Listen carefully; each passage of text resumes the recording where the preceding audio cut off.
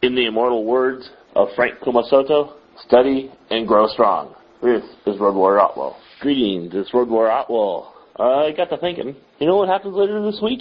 The band restricted changes to Magic, and it's right before Worlds. Usually, it used to be that Worlds or any other some major event that happens to use a format that doesn't get used very often, i.e. the Invitational, for instance, took a major look at the Vintage. The Worlds this year will be taking a major look at Legacy. There was always, every year we have the Vintage World Championships and the Legacy World Championships. And I got to thinking, some of us are expecting a change to Vintage and or Legacy right about this time of the year based on the data they got back from the Vintage World Championship a few months ago, the Legacy World Championship a few months ago, and what they're expecting to see out of the Legacy environment at Worlds. And people, therefore, testing the preparing, etc. Now, I'm not an expert in Vintage, I'm not an expert in Legacy. I understand that. There's a few things in there that seem to still not make sense to me as to why they aren't legal or why they are still legal in some of those formats. Legal as in restricted versus banned.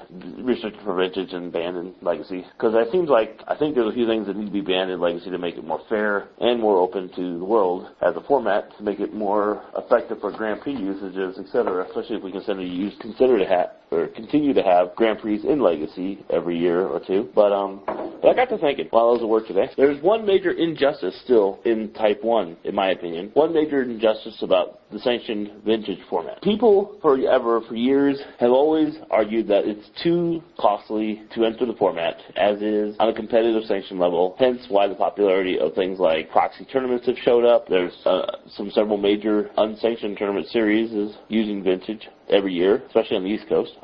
Five Color, for instance, is a major proponent of use of Moxen, Lotus, etc. And we know they're never going to reprint those cards. We know there's never going to be a reprinting of any Moxen, Lotus, etc. They may go as far as having like a special foil version of a card or two or three given out each year at the Vintage World Championships just because that'd be kind of a cool, novel promo card that they can do. Promo cards they can print all they want without violating the reprint policy. We know they're not going to do anything that violates that reprint policy at this point. If there ever was going to make a change to it, it would have been the return of dual lands back into Magic. Instead, they gave us the Ravnica duels as a replacement when the last major uprising of discussion about that came along. And we know at this point, it's pretty safe to say that the actual original dual lands will never come back. None of the other cards on that reprint list will ever come back. They do pretty hard jobs, though I can somehow see them someday making a mistake of accidentally reprinting some obscure card that happens to be on that list without noticing it and just ends up in a core set someplace or an expansion, and then cause a major outcry, which will probably finally get the list thrown out the door because the reprint policy in general is a piece of worthless trash. All it does is prevent a number of cards from being printable again, when in all reality the cards that it's supposed to, quote, protect value of would never have been reprinted again anyways because of the power level purposes. And those cards that are reprintable on that list, or that are on that list but power level wise could be reprinted again, are virtually worthless at this point value wise, so it doesn't protect that job either. It doesn't actually do the job that the reprint list, when originally released like 12 years ago, was ever intended to do in the first place. It's a worthless policy. I do wish they would eventually scrap it and just be honest with the fact that the cards that are not going to ever reprint is because of power level, and they should open up the world to bring back Tithe, for instance, which is not broken, or a number of other cards that are on that list. But I was thinking, because of the continued surge of the popularity of Vintage at times, the outrageous price of some of those cards in that format, like, did you know a White-Bordered Black Lotus can now run you about $1,500 on eBay in average condition? Definitely worn a little bit. Beta black-bordered ones can run you like $2,000 to $3,000 depending on condition. It's their rated condition based on, I think they call it PSI, or I don't remember the rating system, but like there's some companies out there you can pay to rate sports cards and Magic cards and other cards, and they rate it based on condition, quality, blah blah blah. If you can get a 9+ rating on like a Lotus, you're talking about close to $10,000 in value if you ever sold it for a black border. Highest I've ever seen, the most expensive Magic card I've ever seen is a heard sold was a 9 rated Summer Magic Hurricane, which went for something like $14,000. It's like welcome to the lottery if you win that. But so anyways, I got to thinking, well, how could Vintage be more open to the world? How could Legacy be more open to the world, especially for Grand Prix players? Because we know that with dual lands, I'd hate to have to feel the need to go get a full set of dual lands, which would probably run you close to $1,000 for revised white bordered ones, just because you need to have them for some Legacy tournament or or whatever. So, but bring back something that was printed many years ago. After the release of Beta, about the time Unlimited came on the shelves or so, they put a special collector's edition set of Beta as a factory box set that was 100% of the cards, as is. The only differences between it and a regular Magic card was the backside had a gold border to it and wrote collector's edition in the middle. They printed 5,000 copies of those factory sets. They also printed, there were 10,000 international edition collector's edition Beta sets, factory sets printed. There was 5,000 regular collector's edition Beta sets printed. 15,000 copies, of which at least a third to half of which have been destroyed in the last 12 years because people would clip the corners, or there was a period of time where some people used to deface them in order to separate the back of the card from the front of the card and then paste the front back to a defaced line in order to make a poorly glued together mock, etc. Pretty much what I'm getting at is, well, actually the most common use of them nowadays is either A, 5-color, or B, in proxy tournaments, or regular vintage Type 1 tournaments where they clip the corners almost identical to Beta, and therefore when people play them in opaque sleeves, they get used, and you never really know if they are in fact legitimate or not without making them de-sleeve their deck. And a few percentage of people get away in tournaments all the time by sticking them in opaque sleeves with the clipped corners, basically getting away with it because they don't bother telling anybody they don't have real moxes, or quote, legal moxes, when they're using the collector's edition ones, or ancestral recall, or dual lands, etc., because they look identical to Beta on the front side. Front of the card, identical look to Beta. It's just the back side happens to have this little gold border with a writing. So everything else is identical to a Magic card except the square corners. All that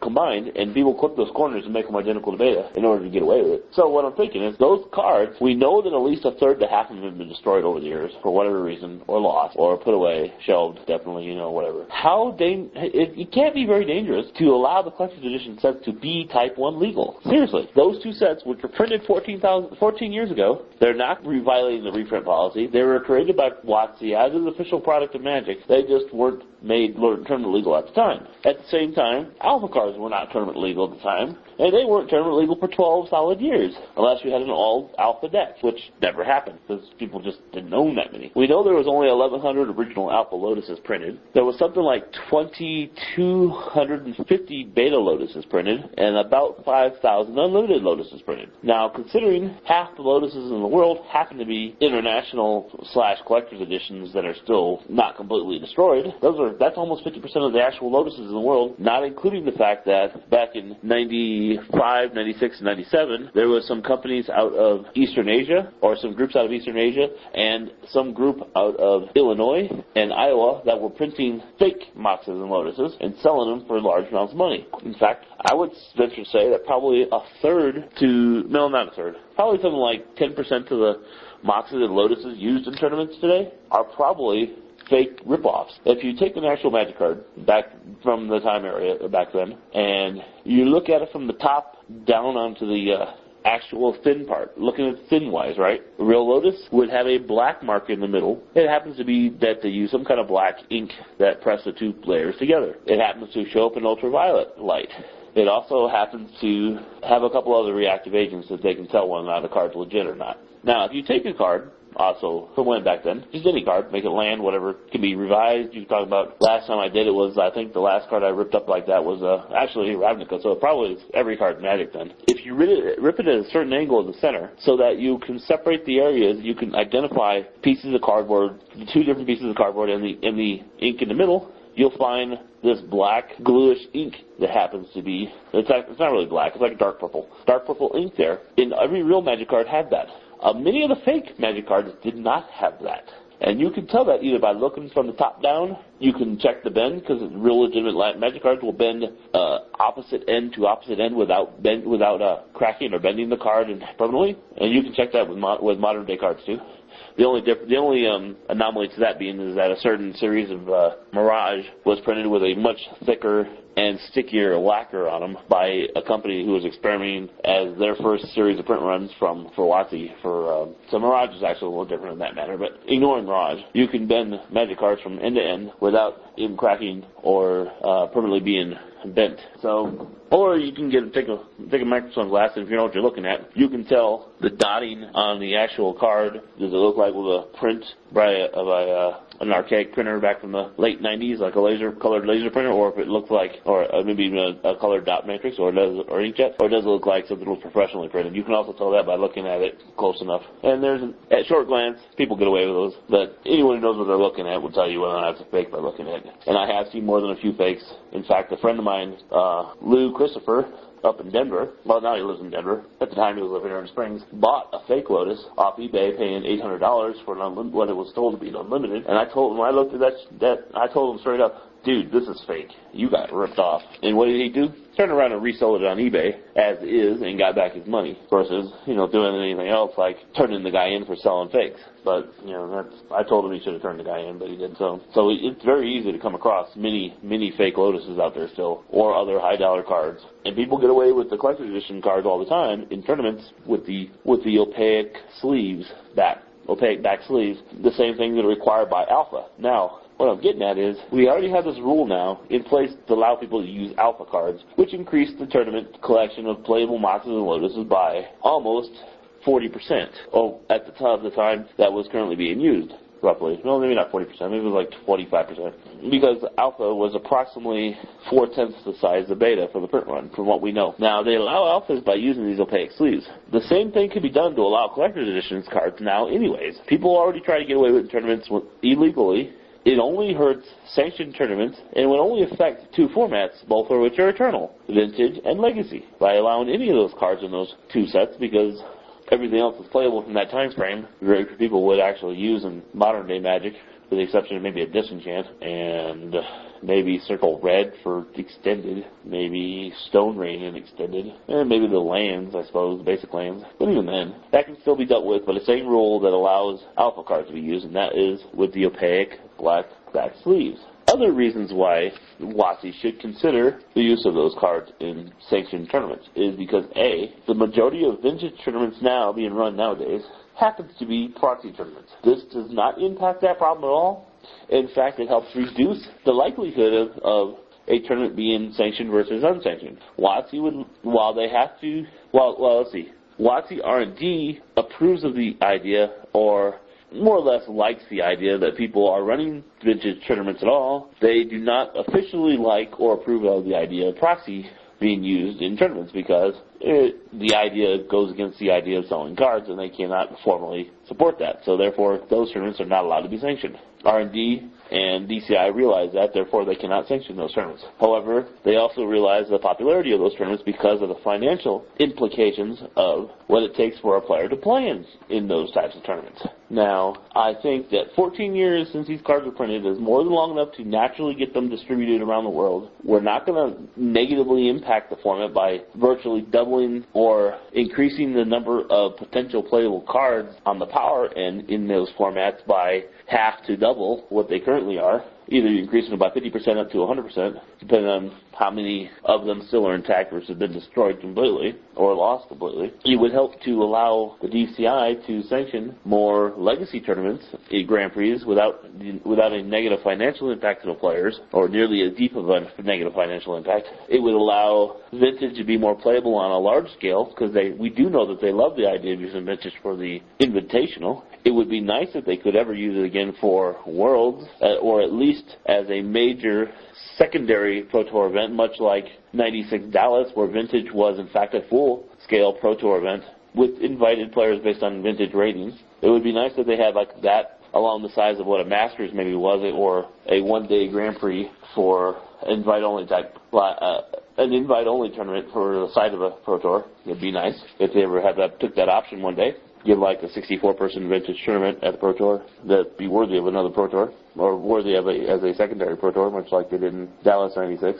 Much of the reason people did not want them used so many years ago to be legal was because of the financial impact that they had concern about their collection. Well, we know for a fact that no matter what happens, we have proxy tournaments now that that allows people to play without even owning a Lotus. We have 5-color tournaments. We have 5-color as a format, which actually is the number one cause to why dual lands and Power 9 cards have become so valuable, because they're actually the primary users of them. Plus vintage proxy tournaments, plus legacy tournaments. Well, even though we allow all those other options there, even though the proxy tournaments have not taken away the thunder from Vintage. In fact, they increased the popularity of it. That, along with 5 color as a format, has increased the popularity of it. Both of those are the reasons why the format continues to grow, day in, day out, growing, growing, growing. Albeit very small amount of growth, it still grows. Those cards still go up in value. Every time you go look, every 6 months, you go check the values of those, you'll notice that those cards have went markedly up some amount of value.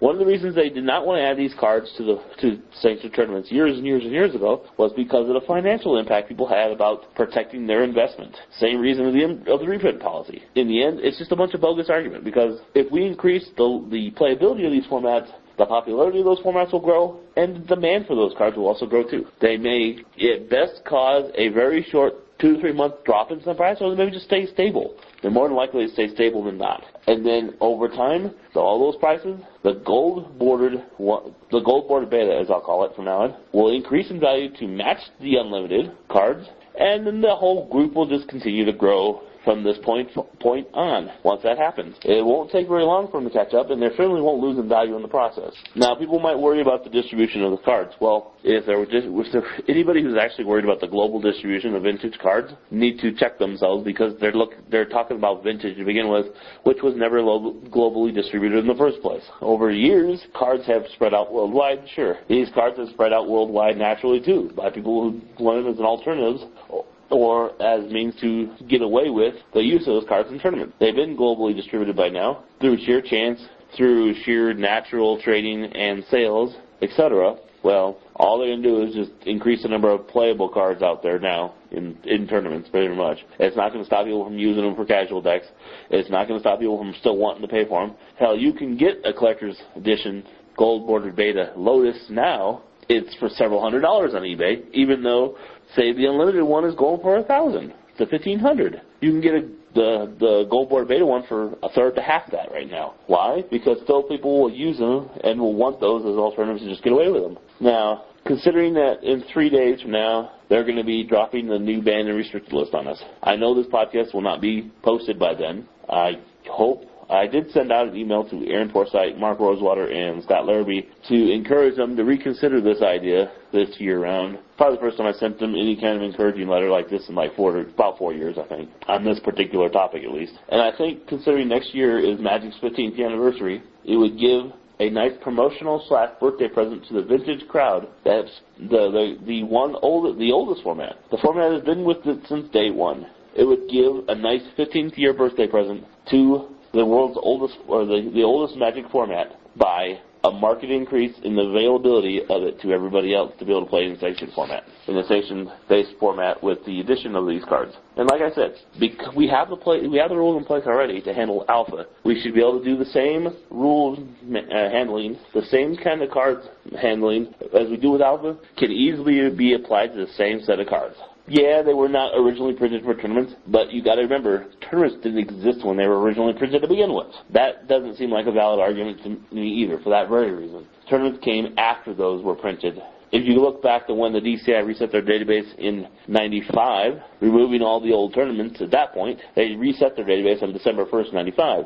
So even the DCI itself hasn't had a database in existence now that's going on. Well, you know, it's about to celebrate its 13th year in existence as of next week at the World Championships. Well, these cards were printed 14 years ago. They were not a consideration for the format when they were printed.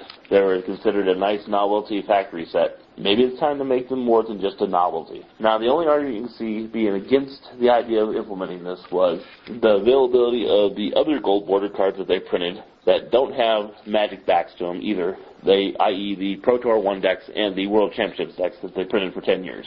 All right, yes, you may have to concede that those will become legal too if you allow the collector's edition beta to be legal in tournaments. But let me remind you that none of those cards have been printed for standard legal sets now, because they stopped being printed in 2005 after 10 years of being printed. I know I have all 44 decks available in a box that we used to play games with all the time.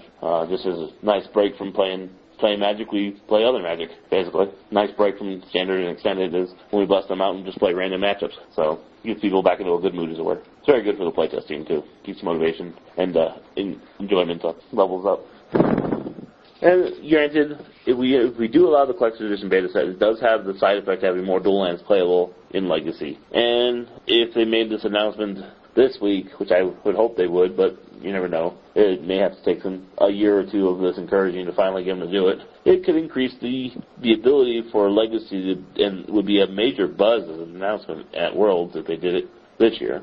But even in the end, if they add it come October, changing the rules, if they add it then, that's fine too. The October 2008, which happens to also be the rotation of the extended format again, where extended becomes all new card-faced for sets and drops off all the older sets. Basically, 8th edition and Mirrodin Forward becomes extended in 2008, October 20th. And that's going to be a major upheaval in extended, both in its playability and its popularity. We lose a lot of things like the sack lands. We lose things like Pernicious Deed, Duress, Cabal Therapy. Lots and lots of cards are going to be lost in that format change. And to the point where every time we do a rotation of extended, usually there's a player outcry for a new format in Magic, which, quote, keeps the cards legal. And that's eventually why Legacy both became popular and became refined into a playable format of its own, was to help subside those cries and to give them a home to them, a place to call home, pretty much, to those players. And they also broke out the Legacy being tied to what Vintage was at the time when they did that. It used to be known originally as Classic and Classic Restricted. Classic was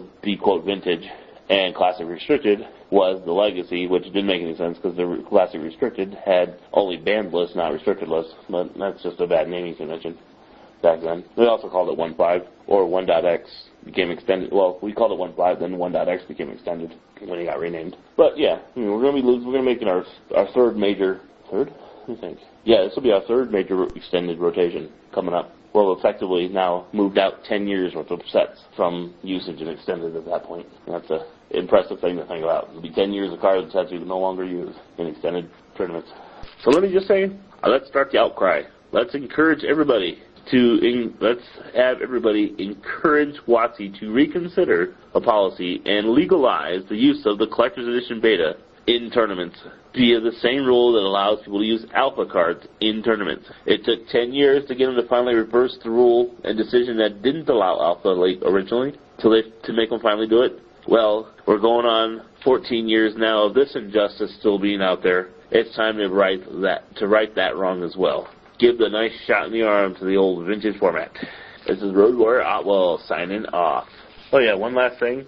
I ordered my new podcast recorder this week, and I'm switching out from this piece of crap Panasonic RRUS 360 to a Olympus WS311, which is far better quality recording, far more time recording. It actually doubles as a MP3 player and thumb drive, which plugs directly into the machine and records in a native recording format that allows me to just drag and drop the files over and straight to editing instead of having to record, playback in real time, record in Odyssey at real time via headphone jack, and hope that the sound quality and the equalization levels pan out all right. So I'm so looking forward to the new podcast recorder. It'll help the sound quality of these podcasts be improved greatly. On top of that, it also records not only natural Windows Media format, but it also has a stereo microphone as well as additional add-ons that allow me to have directional microphones for noisy places and stuff. So yeah. So anyways, that's why I gotta let you know that as well. This is Red War Otwell signing off for the day.